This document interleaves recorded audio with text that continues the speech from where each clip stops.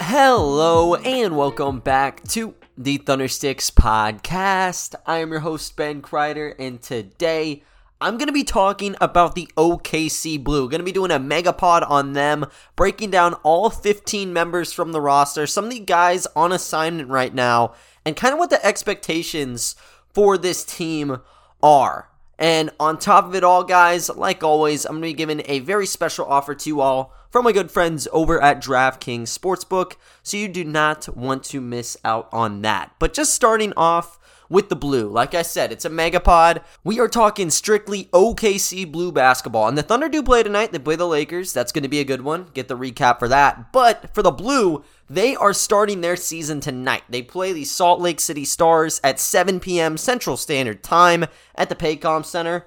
And because of it, I want to let you guys know all about this team. A pretty unique gang of guys. So, like I talked about, I'll be breaking down every single player from this roster and what I think of them and how I think this team will kind of work in conjunction throughout this season. And one of the things that I'm trying to figure out right now, and I'll get that back to you, is how often I want to drop these OKC Blue episodes. Because I know last year it wasn't as difficult to do because there's 15 Blue games. You can kind of pair those up pretty nicely with the Thunder, but now the Blue, they're going to be playing a full 50 games ahead of them. So that's a whole regular season. Might do like a weekly segment with them. Whatever you guys want, just make sure to let me know. You go to my Twitter, or you guys can go to @ThunderstickPod, just directly. You guys can hit up the pod there, but we'll figure it out. Always going to have the content getting churned out on BricktownBeat.com. Like always, though, when it comes to Blue content, and one of which is just breaking down the team. So, just starting off with this group, this is a really, really different team from last season. Now, there's a couple pillars still remaining, but for the most part, they have been run dry. And the OKC Blue last season, they were probably more fun to watch than the Thunder. I said it during the season in February and March, and I'm sticking with it. They had such a fun play style. They had Moses Brown and Omer Yurtseven holding it down at the 5.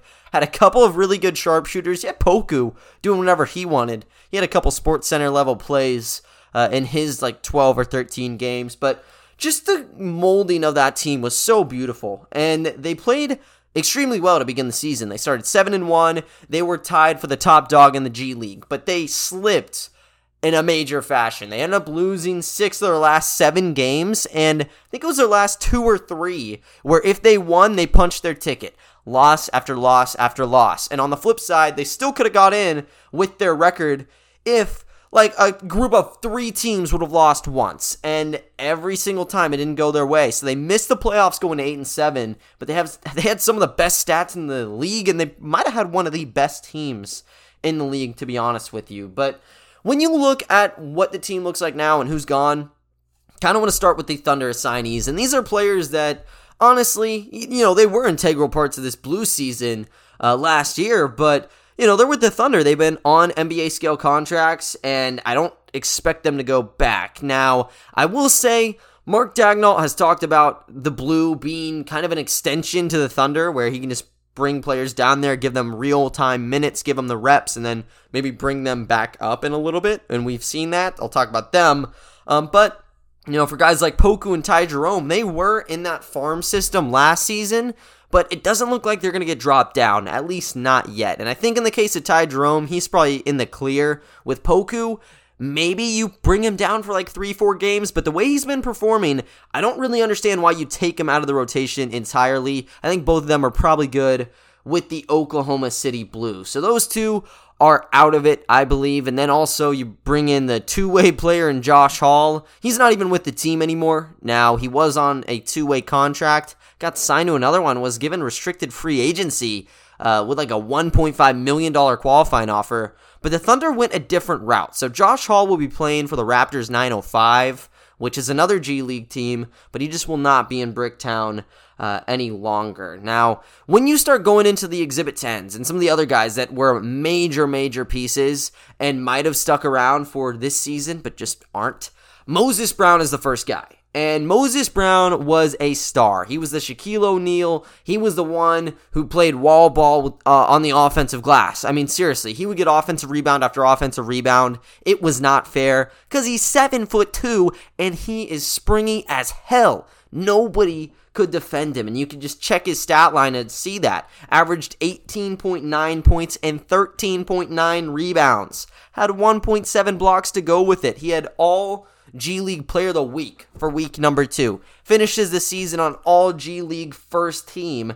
And he also got a call-up out of the deal, as he should have. He was a two-way signee initially, but with his play with the Blue, the Thunder had to bring him up because he was just that good. And as we saw, Moses Brown had really good stat lines with the Thunder. Now, when you break down the footage, did he look kind of bad in some areas? Of course. I mean, for the Mavs right now, he's not even a steady part of the rotation, and he very well could have been the 15th guy, beating out Tyrell Terry for that final spot in Dallas. But he was still impressive. He had those kind of stints where he'd just get rebounds in succession, looked like a pretty good lob threat. The big issue with him, though, was just he, on the defensive side, couldn't really hang with players in terms of the pick and roll. He always gave up too much space, led to wide open runners and floaters, and then also the center could get inside. But regardless, Moses Brown still played over the half of the Thunder games last year. He played 42 of them, put up averages of 8.9 points and 8.6 rebounds. That is pretty damn impressive. And you cannot forget, and he was dropping 2020 stat lines. I think he actually got in a stat category only with Shaquille O'Neal. Like, that's how exclusive it was. Some 2025 stat line. It was something. But yeah, his season was wild, obviously with the trade to the Celtics that kind of cut him from being with the Blue. I think anyways he would have stayed with the Thunder if it was the case, but he went to the Celtics, went to the Mavs, and that is his current home. But that's a big chunk taken away because Moses Brown gave Grant Gibbs so much wiggle room because you just had to throw it inside, throw an entry pass, and Moses Brown would just slam it home. Just get a high ball screen going. You get a guy up top for a floater or a kick out. Just so much room would be carved, and if it wasn't carved, Moses Brown could create it for himself, and with his rebounding ability, it never was an issue. So he was a star, and then the other star off the bench in Omer Yurtseven is also God. He's on an NBA roster as well now. He was crazy good off the bench, averaged 15.2 points and 9.3 rebounds, also had 1.4 blocks while playing off the bench primarily. Now, he did have 2 games, I believe, where he started, and he dropped 34 points, I believe, in one of those. So that was more than Moses Brown had dropped all season. Omer Yurtseven was a bucket getter. Like, if he was in the starting rotation, I think he could have still gotten the averages of 19 and 14 like what Moses Brown had, because Omer Yurtseven, he's not as athletic, and he's only 7 feet tall. That's still pretty big for the G League level, but he could stretch the floor out more so than Moses Brown. Moses Brown couldn't really hit a shot past 5 feet. With Yurtseven, he was a guy who actually lived and died off the post turnaround to begin the 2020-21 season, and he just kind of feast on the block, backing people up, getting hooks in, layups. He was just a back-to-basket big. But then he started branching out into the pick-and-pop game. He was a really good face-up shooter at the foul line, and that also kind of translated to just the typical 10 to 15-foot mid-ranges. And by the end of the season, he was one of the best shooters on roster. I'm not kidding. He finished the year shooting 7 of 12 from 3, and he just needed to set up a high ball screen for whoever it could be, Xavier Simpson, Rob Edwards, Ty Jerome when he was there, and it became a major issue because people were not taking Yurtseven seriously, and he just kept canning jumper after jumper. So he looked very good after the G League commenced, but he didn't have a contract, and he just sat around for a little bit until the Miami Heat gave him one in May. He was training in Miami for months, so maybe it was premeditated for him to sign, but he got a 2-year deal, and that's one where, just like Charlie Brown Jr., who's not with the Thunder anymore, you get the 1 year. The 1 year's all of a week, really, and it's guaranteed, so he got money off of it, but the second year is fully non-guaranteed. But he was so good in the Summer League outlets that he ended up getting that year guaranteed, and he got another deal tacked on. So he is going to be on this season for the Heat, fully guaranteed, and I think next season it might be the same where it's either partially or not fully guaranteed. But he looked good in the preseason.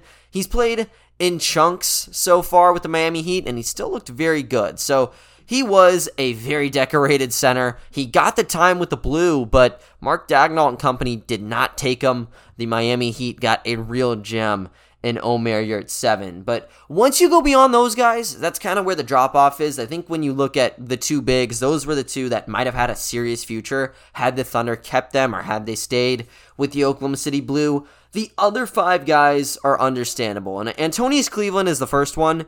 He was 28 when he joined the roster, and it's the COVID year, right? So this is where players might not want to go overseas to play. They might just want to stay home. The G League was a good kind of sweet spot because it was a short stint of 15 games, and you're playing in the United States. But Cleveland goes over there after being a journeyman overseas. Looked really good. Was a starter, I'd say, through the first 2-3 games. He might have been the most consistent guy when it came to shooting the basketball, but he kind of slumped a bit to end the season.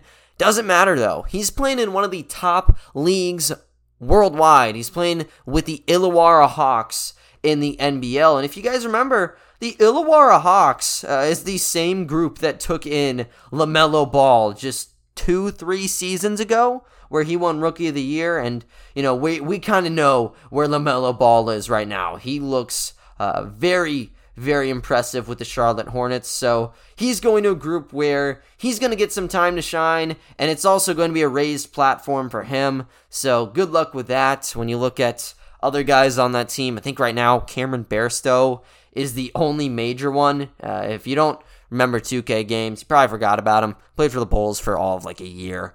So that's that with Antonius Cleveland. Ryan Woolridge is a guy that I really just came to love because the connection he had with Rob Edwards was special, I think, to say the least. It was very, very special what he could bring to the table. But he also signed overseas. He's playing with Iraklis over in Greece, and I think he'll do a pretty good job there. He got to play a bit with the Thunder's the Summer League roster. Wasn't near enough to really prove himself, but he was already signed overseas by that point. So it's a bit puzzling what happened there, but I liked him. You know, he came in to the Blues rotation last season kind of as a no-name, climbed up the ranks, and he had a couple really good throwdowns to end the season. But going beyond Ryan Woolridge, Chason Randall, we kind of knew he was gone. He only played 2 games with the Blue anyways. He's looking to make an actual NBA roster because he played a hefty portion of minutes with the Magic last year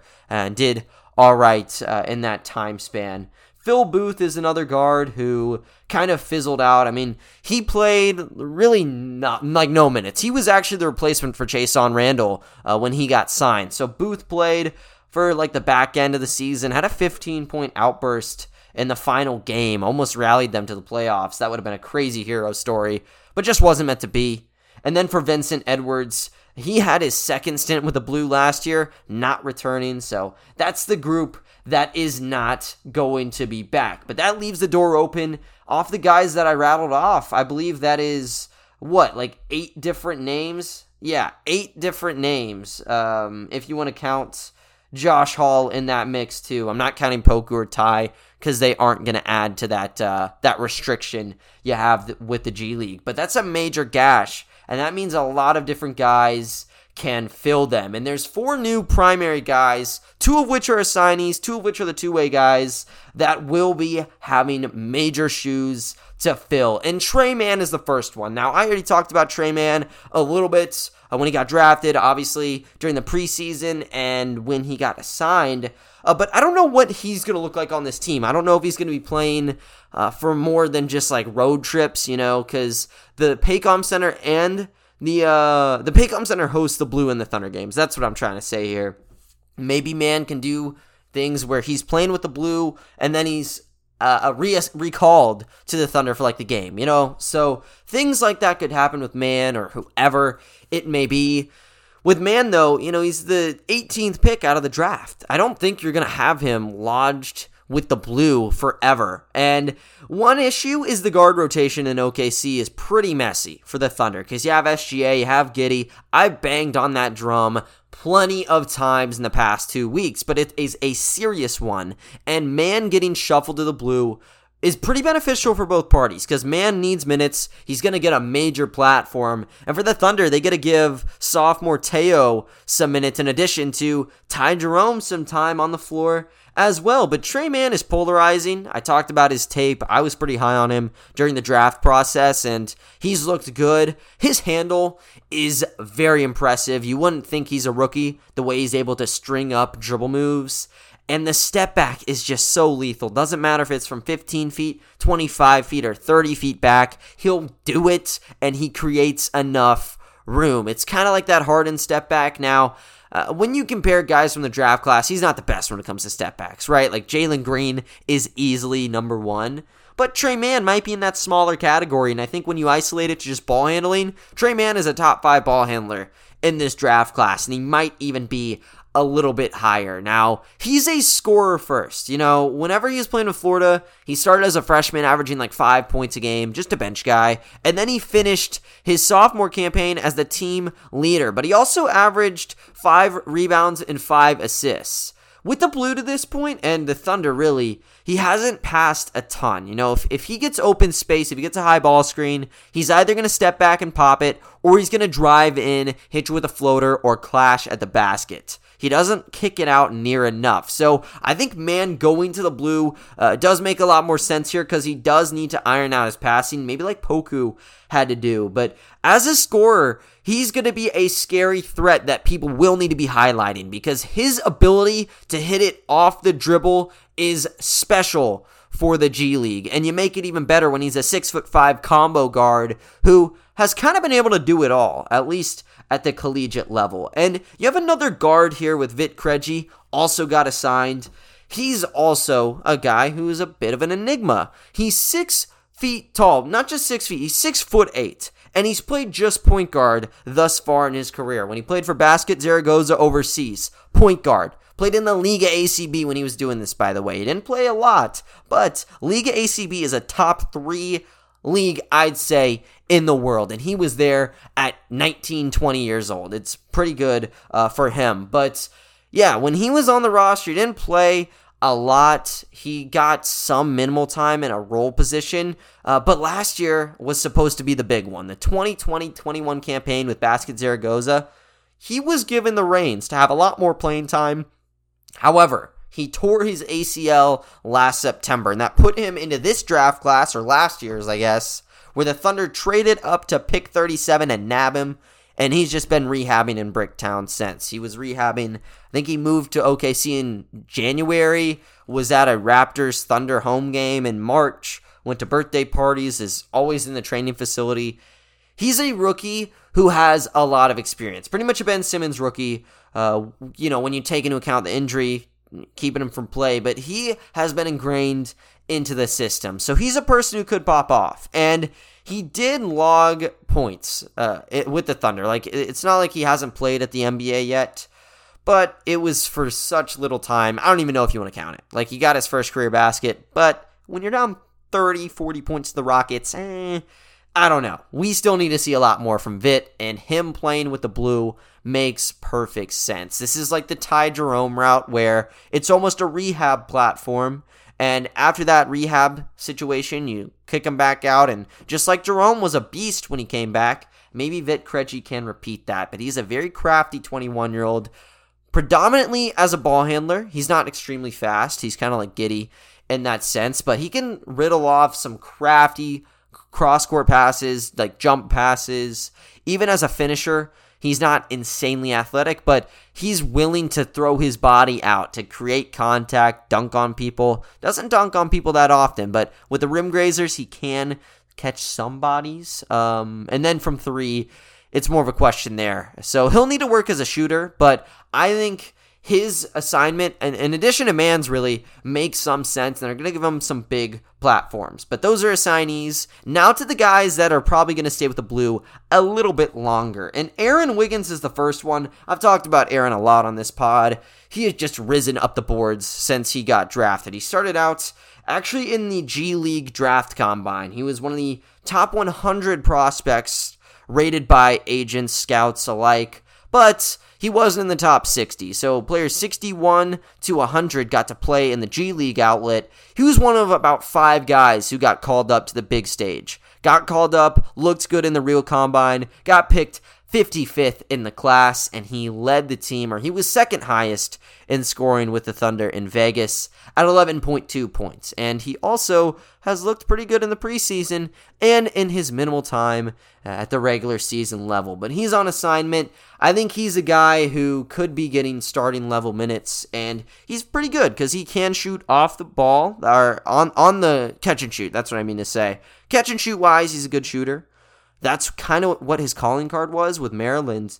But he's tapped into the post game and the slashing game in his time in a Thunder jersey, which is promising. And then he's also 6'6", so he can guard the 2 or 3 pretty proficiently, and he's only 22 years old.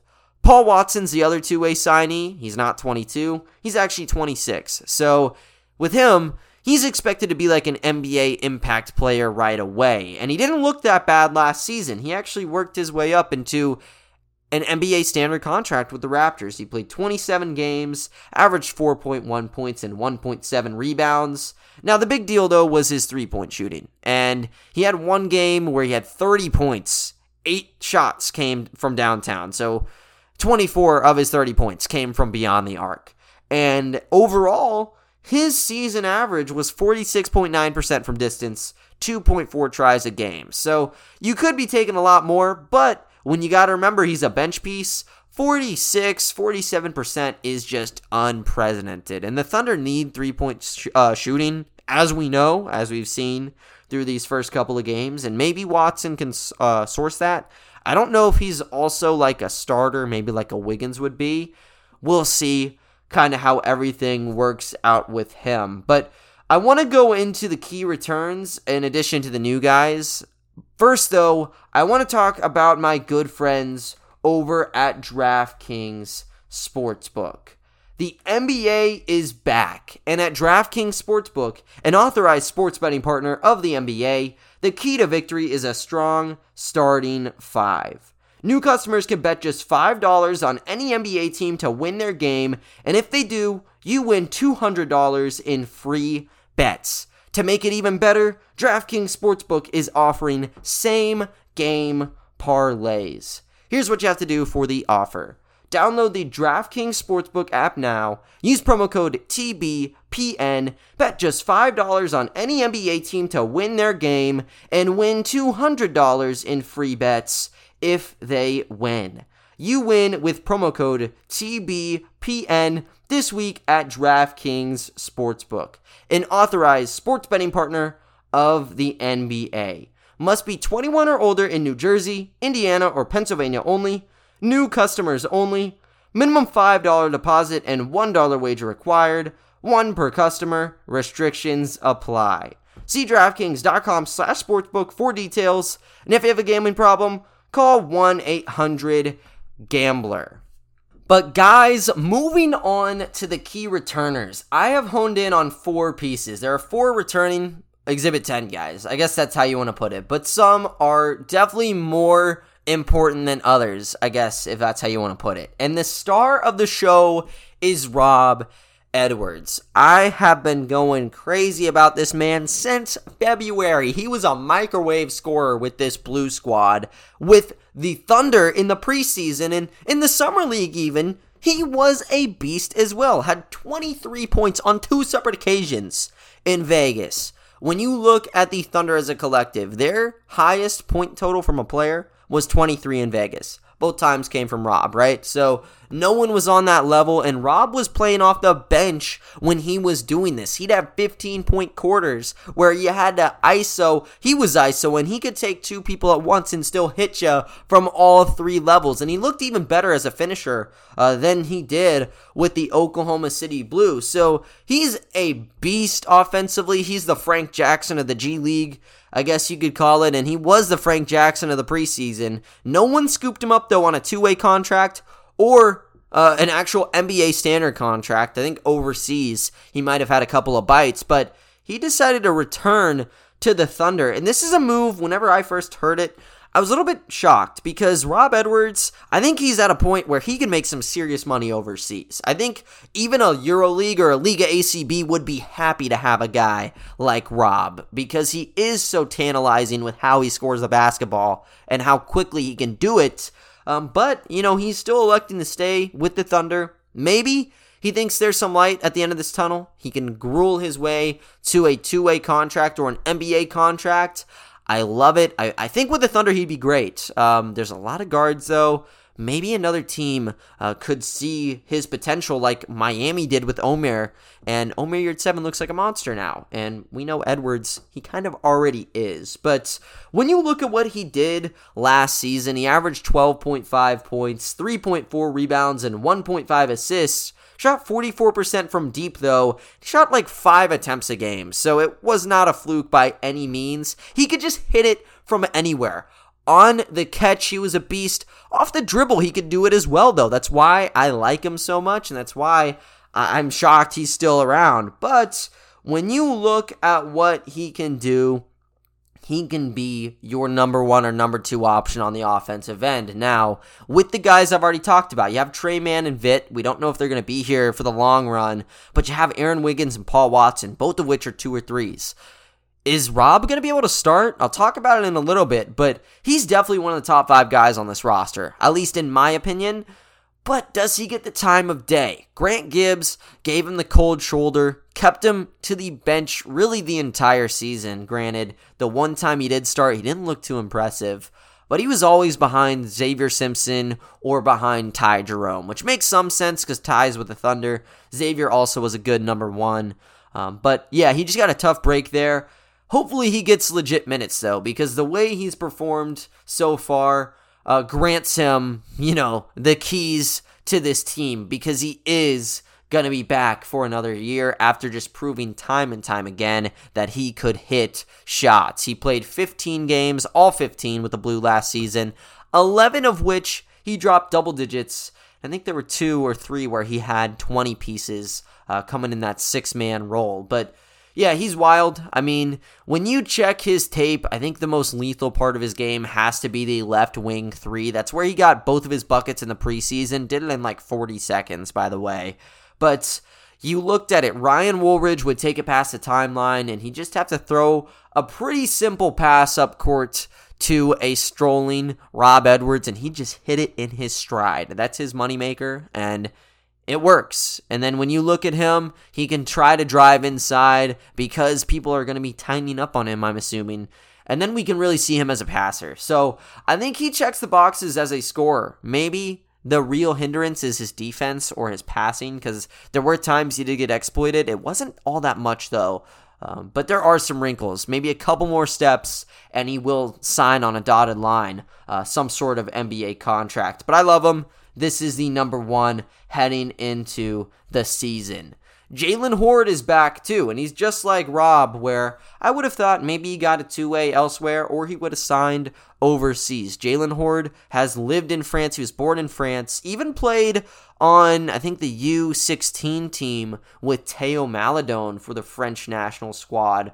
But he's going to be back with the Blue. He got a pretty solid opportunity with the Thunder last season. Now, the way it started, he was actually the backup. He was the second fiddle to Aleksej Pokusevski, and do you really blame Grant Gibbs for not giving Jalen Horde that nod? Like, Poku, he's gonna have to be the star. He's your first round pick, man. So he was a guy off the bench, probably the 8th or 9th piece. He wasn't really a major impact player, but when you look at the actual tape, you would see that his impact was pretty huge. He was a really good defender, almost 2 through 4 at the G League level. And then also as an attacker, he led the team in free throws. He didn't even get the ball that much either, so he'd just take it at the corner, slash in, and he'd always get a whistle to get to the foul line. Now, he can't really shoot it. I think that's why he's probably back here. He shot maybe in the 20s with the Blue, and then with the Thunder, you couldn't really trust him to take a shot past the mid-range area. So he'll be back. I really love him as a power forward. That's how they used him, and he's just such an energetic guy that can get it going on the other end. And as we know, defense can turn into offense pretty damn easily. Xavier Simpson is back too. This is the lone starter back from last year's team, and he was great. I think there were games that I actually preferred him over Ty Jerome, especially in the first 4 or 5 games. I would say that he still was a great passer. He was really good at patrolling things in the half court, and he averaged 9.8 points, 4.3 rebounds, and 6.1 assists. That was a team high last year. He's 24. He was the first-round draft pick by the Blue in the G League draft last season, and he lived up to that selection. I mean, he was someone who could really keep the pace to its best potential, where, you're never forcing just errant shots. Like when the Thunder got in significant holes, if Xavier Simpson was out there, it wasn't like he would just stroll to the 3-point line and pop something. He wasn't a very good 3-point shooter, actually.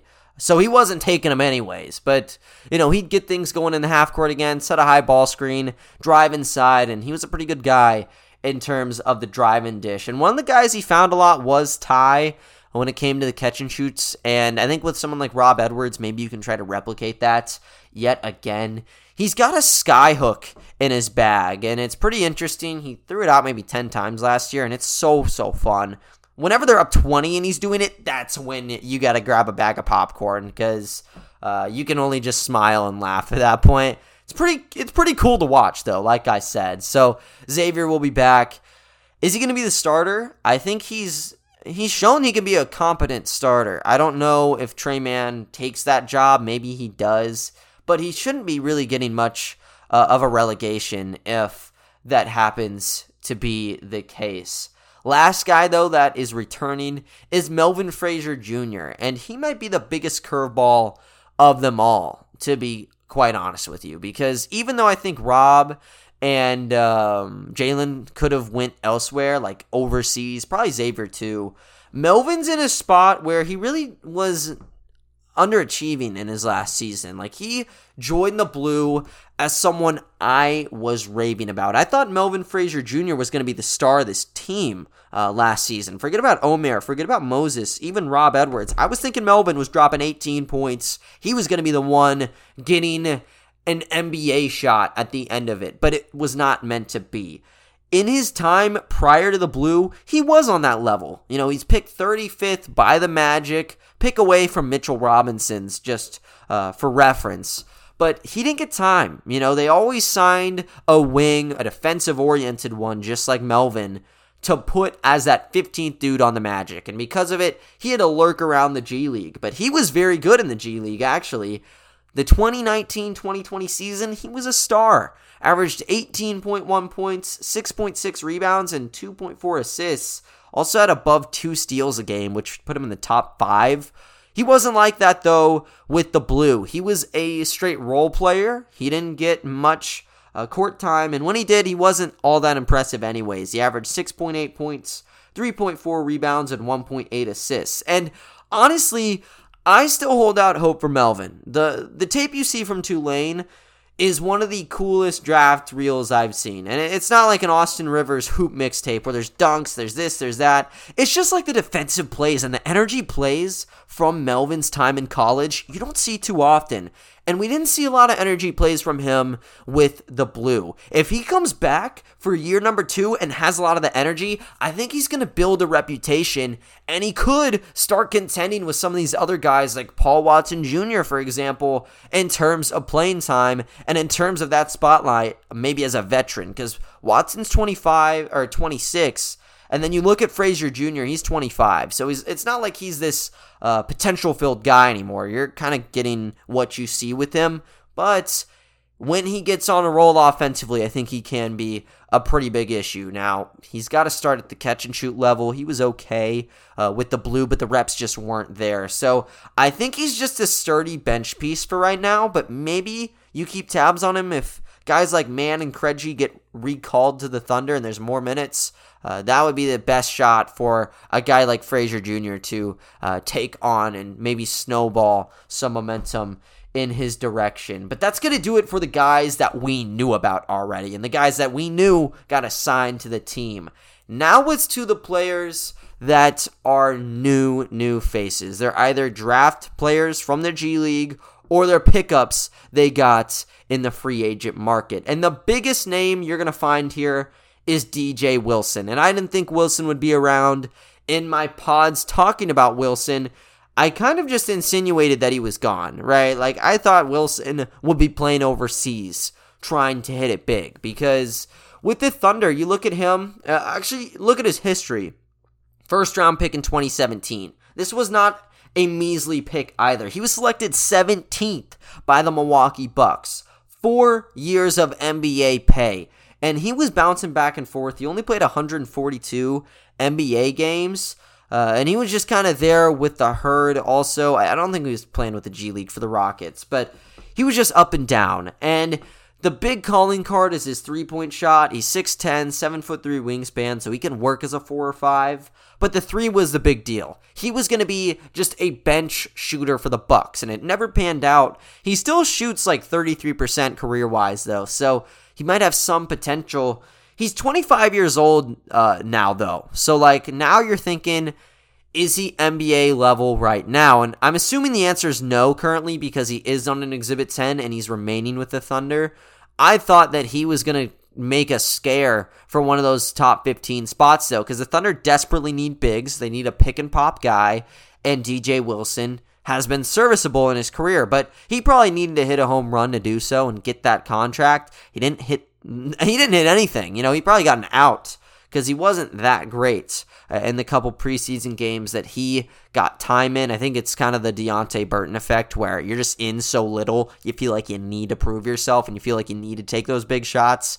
He didn't need to do that, and now he's with the Blue. But I think he's a serious threat, and I think he's someone who could garner a lot of minutes and a lot of points for this team. So look out for him. This is kind of one of those premium signees, I guess you could call it. Next one up, Lindy Waters III. He's not really a premium, but for Oklahoma State fans, he definitely is. He rings a bell. He played 4 seasons with the Cowboys, and he really ramped up his production in his junior and senior seasons with the team. He was a sharpshooter. That was just what he was known for. He'd go out there, hit it in the mid-range. Not especially fast, but he could pull up on a dime. He could try to slash in as well.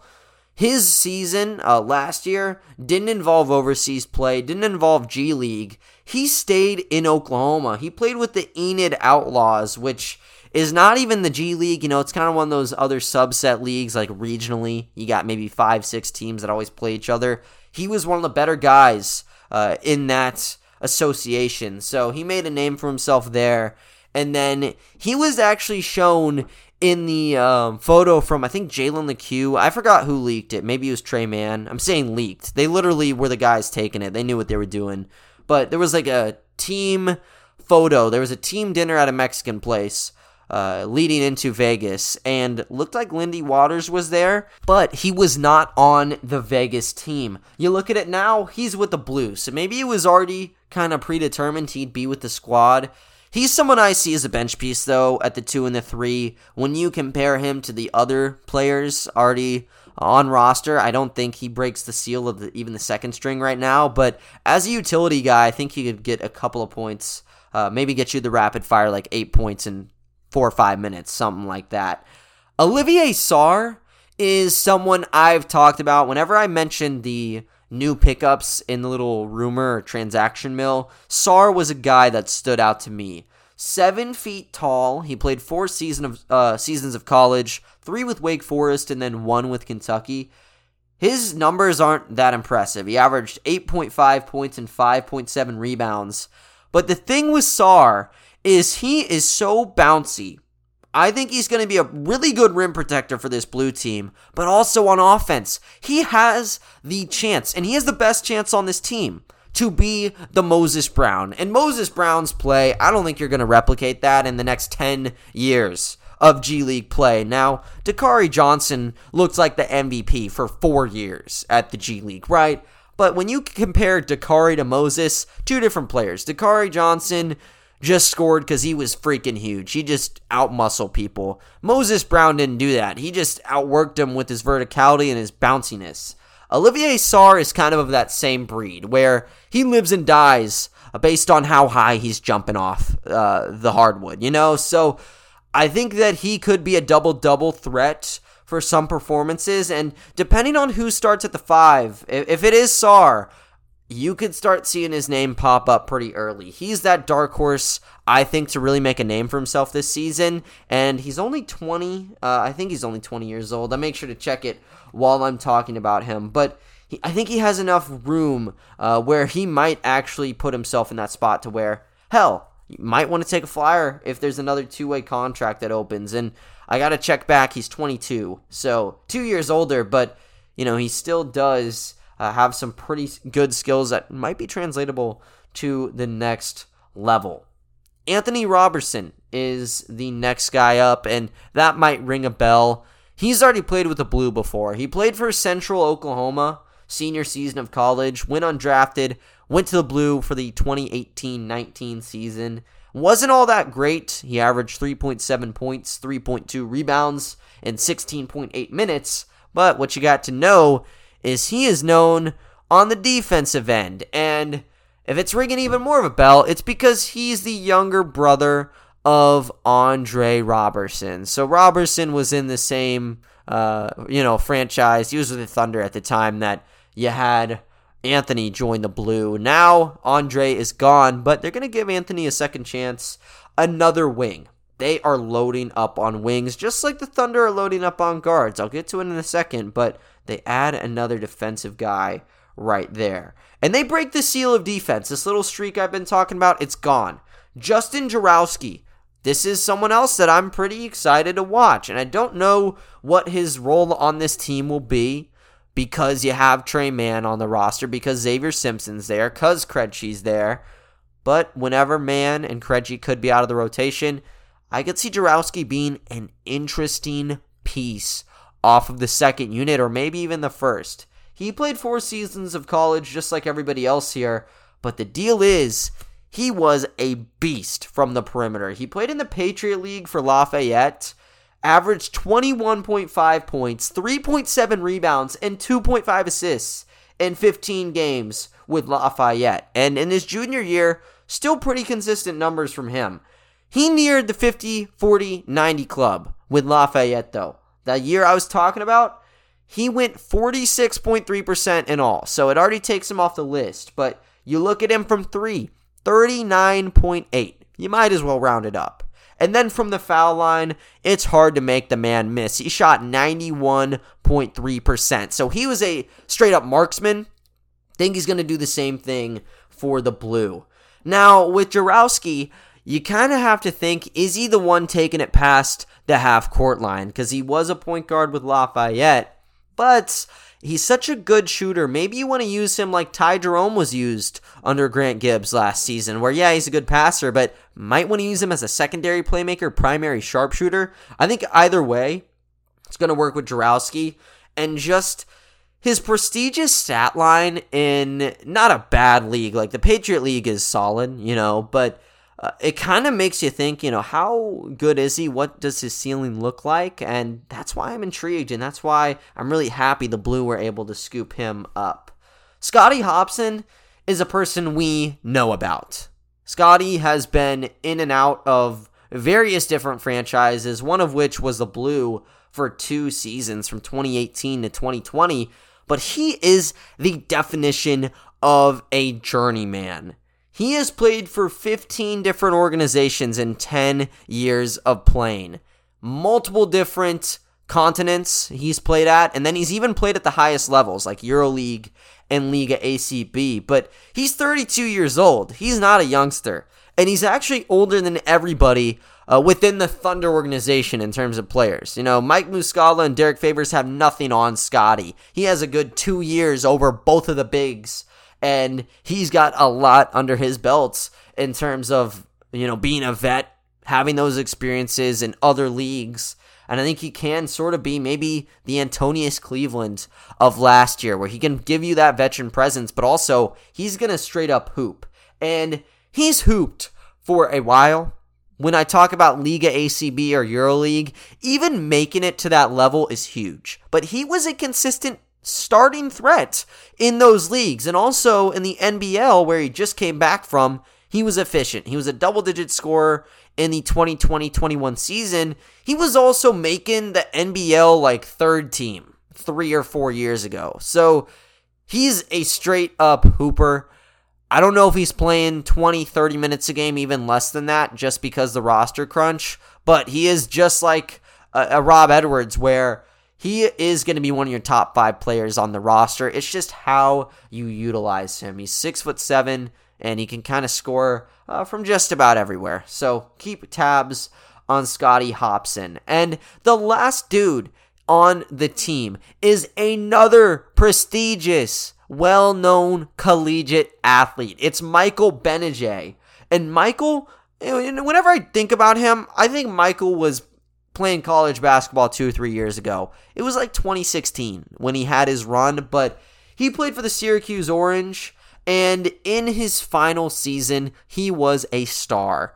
Averaged 17.5 points, 4.1 rebounds, and 4.3 assists. I can already get those flashbacks from March Madness. Michael Gbinije was legit. And he was so legit that even as a 4-year guy, he got picked 46th in the 2017 draft. He didn't really get to play much with the pros, though. He's only played 9 NBA games. So he's really just been a G League player. Played 1 season with the Pistons and 3 with the Santa Cruz Warriors. And then recently he's played in Germany and Lithuania. But he's back, and he is looking to make a name for himself just like everybody else is out here. And Michael, he's all right defensively. I think the big deal is just being able to create shots for himself. So there are a lot of shot creators. There's a lot of offense on this team. And there are a lot of rotational kind of hoops you got to go through. But it's still going to be exciting regardless of if it's just like a total nightmare rotationally. You'll get the highlights anyways. And they start, like I said, with the Salt Lake City Stars. If you want to check the full schedule, check the website post that I made. Or you can just go to the OKC Blue websites. I want to break down what I think this team looks like, though. And for the day 1 starting lineup, I think Tre Mann has to be there. Tre Mann's going to be at the 1. And then it gets difficult. I think maybe the easiest choice beyond that is Jalen Horde at the 4, just because there's no other true power forward on this team. And then at the center, it's kind of that 50-50 between Olivier Sarr and DJ Wilson. Let's give it to Wilson. So you get those 3. But what about the shooting guard and the small forward? You have Aaron Wiggins, Paul Watson Jr., Rob Edwards, and Vit Krejci still on the board. Vit is a player who, is on assignment. He's a Thunder player, but you got to remember that he just got off injury. So maybe you want to keep him to the bench. But what about other guys? Like Rob Edwards was a superstar. Let's think about other players. How about Scotty Hopson maybe? At 6'7", yeah. He fits the bill for a small forward on this team. Michael Gbinije, he deserves minutes too. I think they're just going to give the nods to the two-way guys, though. I think Aaron Wiggins is at your 2 and Paul Watson Jr. is at the 3. Doesn't matter. They're kind of interchangeable between the 2 positions. But that's going to make the bench unit pretty damn stacked anyways. And this just reminisces of last year's lineup, where I was confident with the first unit or the second unit, because there's always going to be that guy or 2 that can change the game on one of those rotations. And Xavier Simpson starts it off. I think Simpson's going to be that starting point guard once Tre Mann is officially gone, but we'll say for now he's that backup. Good, really good. He's going to get you set up right in the half court, but if it goes into the fast break, Rob Edwards can get you the buckets from downtown, and he can still ISO it up. I think he's going to be the 6th man still, which I'm not sure I'm too happy about, but it does make logical sense with all the 2 ways going to different wings and such. So we'll say Rob is there, maybe the same situation where he's like 20 to 25 minutes until something changes. I hope not. I hope he plays 30. Hope he's a starter. But let's keep it conservative. And let's say Vit Krejci's the starting 3. And I think Vit is going to play maybe 20 minutes a game with the Blue, at least right now. You got to get him, and maybe even less than 20. Let me change it. You just got to get him at a decent pace right now to where when he moves up to the NBA, he's not startled at all. So I think bench currently makes sense, and you get to power forward and center. You don't have a secondary power forward at all. Let's just give it to Scottie Hobson. And at center, it makes it pretty damn easy with Olivier Sarr. So the little front court issues make me a little bit upset because they were good. The Blue was 7-1 because of their front court, not because of the back court. You know, the combination of both made them that. But if you didn't have a competent center, you were probably 4-4 in that stretch. And with Wilson and Sarr, I don't look at them and think they're elite level centers. I think Sarr could be a very good one. With DJ Wilson, I don't see him doing what Yurtseven or Moses Brown does. I don't think his contribution is on the rebounding side of things and the second chance points. It's from the 3. So the dynamic of Wilson with this team is great. I think it makes it a lot easier for someone like a Trey Mann maybe to elevate back to the Thunder because there is a lot of high ball screens. There are a lot of pick and pops leading to mid-ranges or three-point shots. And DJ Wilson's the best guy on this roster to do it. So hand clap for keeping DJ on the team and having Trey down here to pick up some reps. But I'll keep it like that. I think the only real issue I have with the first 2 lineups is that, you know, I don't think Scottie or Edwards are deserving of bench roles, but it just kind of comes down to not just youth, but also the contract situations and such. But if I got to choose, I'd probably line it up to where Trey's at the starting 1. I want to see Rob Edwards next to Trey Mann. I want to see Rob with the cream of the crop guys because he has played very efficiently even after a whole offseason of doing nothing. He's looked like a beast. So I would put him at the 2, Aaron Wiggins at the 3, Jalen Horde at the 4, and let's give it to DJ Wilson at the 5. I think that if it doesn't work out, Sarr could plug in and you could just make it a lot more about the interior because I think Mann, Edwards, those 2 in particular can create shots from the perimeter, and Aaron Wiggins would be the guy in terms of catch and shoots. But with this starting lineup I'm proposing, there's only one dude who can't shoot from 3, and it's Jalen Horde. If there's only one guy who can't shoot, I don't think it's that big of a problem. So I give this an A+, because, you know, I'm the one making it, of course. But that second unit gives you Xavier Simpson, Paul Watson Jr., Vit Krejci, Scottie Hobson, and Olivier Sarr. This will change as we see some real on-court time, as we kind of figure out who works well with who. I think from the get-go, you're going to see a lot of the Thunder guys working with each other, and then a lot of the guys from last year's team maybe having a bit more cohesion. It should all work out, though. This is a 50-game season to where I think everyone's going to know each other fairly well by the end of things. And when I give that top 10 grouping, of course, I didn't list guys like Justin Jarowski, who I love. I didn't mention guys like Michael Benajay, Lindy Waters. It's hard to put them there. I mean, it really is. They made it just like the Thunder where, you know, is there a third team? Are you going to be tossing guys to the Enid Outlaws or some crap? Because there's too many wings. And I didn't even talk about Melvin Frazier Jr., guys, who I love. It's cutthroat. It is very cutthroat, and it kind of lets you know what the Thunder are thinking about. And either they're just looking straight up at true talent, or they're just looking at filling the wings. When I think, you know, they could probably use a bit more guys in the front court than, you know, a guy who can play the 2 or the 3 and might be solid at defense, might be a good shooter, might not be, you know?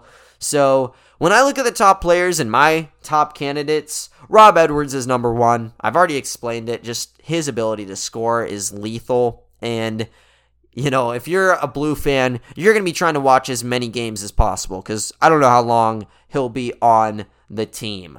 Vit Krejci's the same because he'll get called up eventually. But just seeing a 6'8" guy patrolling things, just like Poku. Much different player, but kind of the same idea where it's just an oversized guard taking it right by you. I want to see some blow-bys. I want to see some very good passes. I think he could turn into a really good bench contributor by the end of the season for the Oklahoma City Thunder if he gets off to the right step here. And Tre Mann's the same thing. He has so much potential. He's looked really good in some of his tape. He just has to get that confidence up and maybe more as a passer as well. And then when I go to guys on the Exhibit 10s, Olivier Sarr, he gets it done in terms of just being an interior player. And it's not that difficult. You know, I talked about it all the time when I mentioned the Oklahoma City Blue, but like these guys at the G League, the centers are 6'8", 6'9", 6'10". They have to get very crafty with the lineups.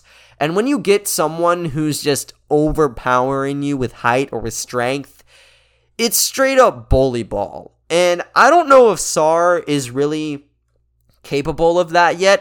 I'd say if I can compare Sarr to one player right now, it'd be Nick Richards of the Charlotte Hornets, who played with the Greensboro Swarm last year, did really, really well against Moses Brown, actually, and he might be on a genuine NBA contract now. But Nick Richards, Kentucky product, he's a guy who lived around the paint and lived around his blocking ability in the G League, and I think Sarr could turn into that energy player. And, you know, Nick Richards was a premium starter. He wasn't elite like a Brown or a Yurtseven, but he was pretty damn good. He was a top third in terms of centers, I'd say, in the league. I think Sarr can definitely be that. With DJ Wilson, I put him as a guy to watch because, you know, he can pop it from downtown, and when push comes to shove, a microscope will be on him, and if he's a good cog in the system where he's hitting 3 after 3, you're going to open up Tre Mann to so many different avenues, and you're going to open up this whole roster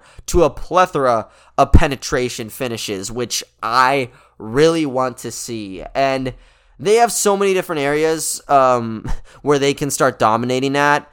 I want to give their stats from last season and maybe give like over and unders on them just because I want to compare it. They have kind of the same idea in terms of teams, but the front court's not there. Just starting out with points, though, they ranked 3rd in the league last season. They averaged 115.9. There were 18 teams participating. Now I think there's 28 or 29. So take it as you will when I say, you know, 3rd, 1st, whatever the hell, right? I think they are a team that will be pouring on points. Now, defensively, are they going to be the most efficient? I'd probably say no, but it's going to be a gun show every single time they step out on the court because they have way too many good scorers, shooters, I guess you could call it, just from 3. I mean, you look at Tre Mann. He's someone who could drop 20 points. With Rob Edwards, we know he can drop 20 points in a heartbeat. Aaron Wiggins has looked amazing. DJ Wilson, hell, he could sneakily become a double-digit guy if he's wide open and hitting from distance. Someone like Scotty Hobson, he was dropping 17 a game with the Blue, 2-3 years ago.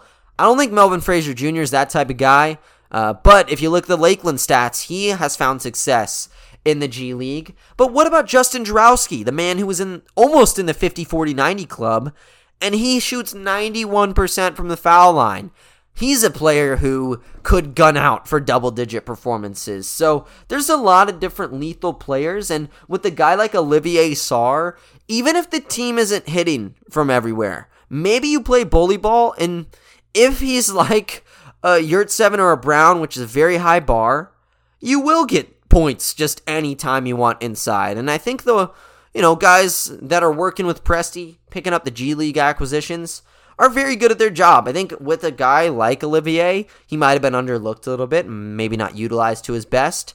And with Grant Gibbs, who pretty much centered his team around getting it inside, maybe you kind of keep Olivier on that same path and you make his usage just off the charts. I think you could hang around at least 110. I think 116 might be a bit too high just because they were so damn efficient around the basket. I think it's going to be a lot more perimeter-centric now, but I think they're going to be a high-scoring team.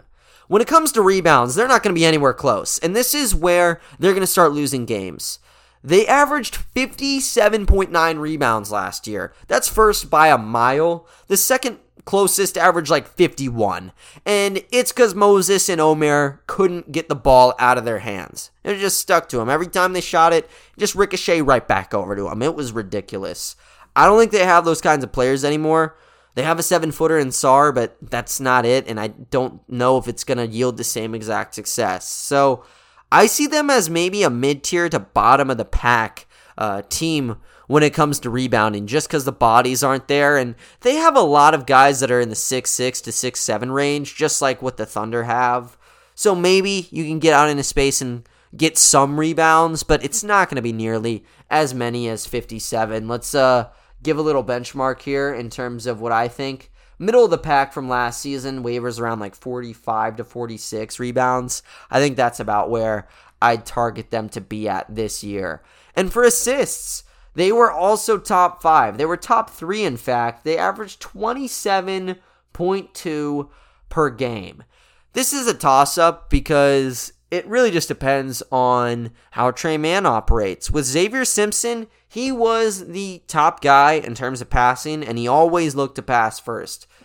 Tre Mann's not a pass-first guy, really. He's a score-first guy, and he finds it however he wants. So if last second he sees a guy's open, he'll gun it off. But if he has a little bit of daylight, he's going to go for it, which would eliminate that assist. So I don't know. I think maybe top 10. I think Vit's a pass-first guy, but I don't think Tre's going to be here all that often. So let's say they're averaging around like 24.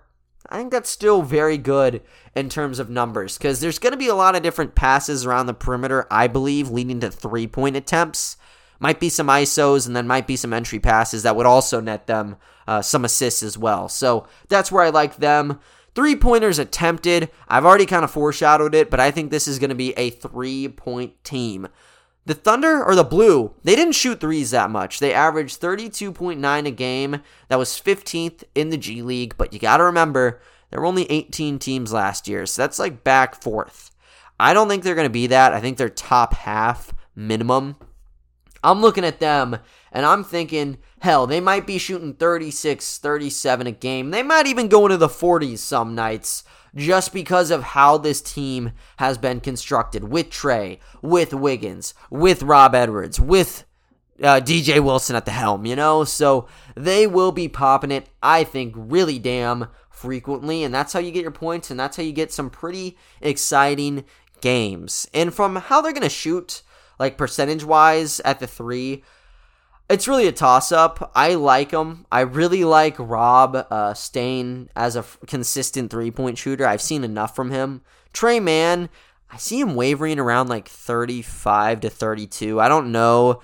Maybe he'll be up in the 40s, and I'd be insanely happy to see that. But I don't think he's going to be here that often, so just one bad game could cut that average almost in half, right? So it will be up and down for a lot of players. I think Wiggins is a consistent like 35%. Rob Edwards should be shooting around 40 once again. Lindy Waters, mid-30s, I think. Same with Melvin Frazier Jr. Justin Jarowski could be one, wavering like 37, 38. So I say they do a bit better than last year. They shot 34.1. Let's just go 34.5 to add a little bit of spice to things. So that's where I see them. Like I said, their first game will be tonight at 7 against the Salt Lake City Stars. I will get that to you. Zaire Wade might play in that game, so that's something to monitor with the Thunder. Like I also talked about, they're going to be going to the Staples Center.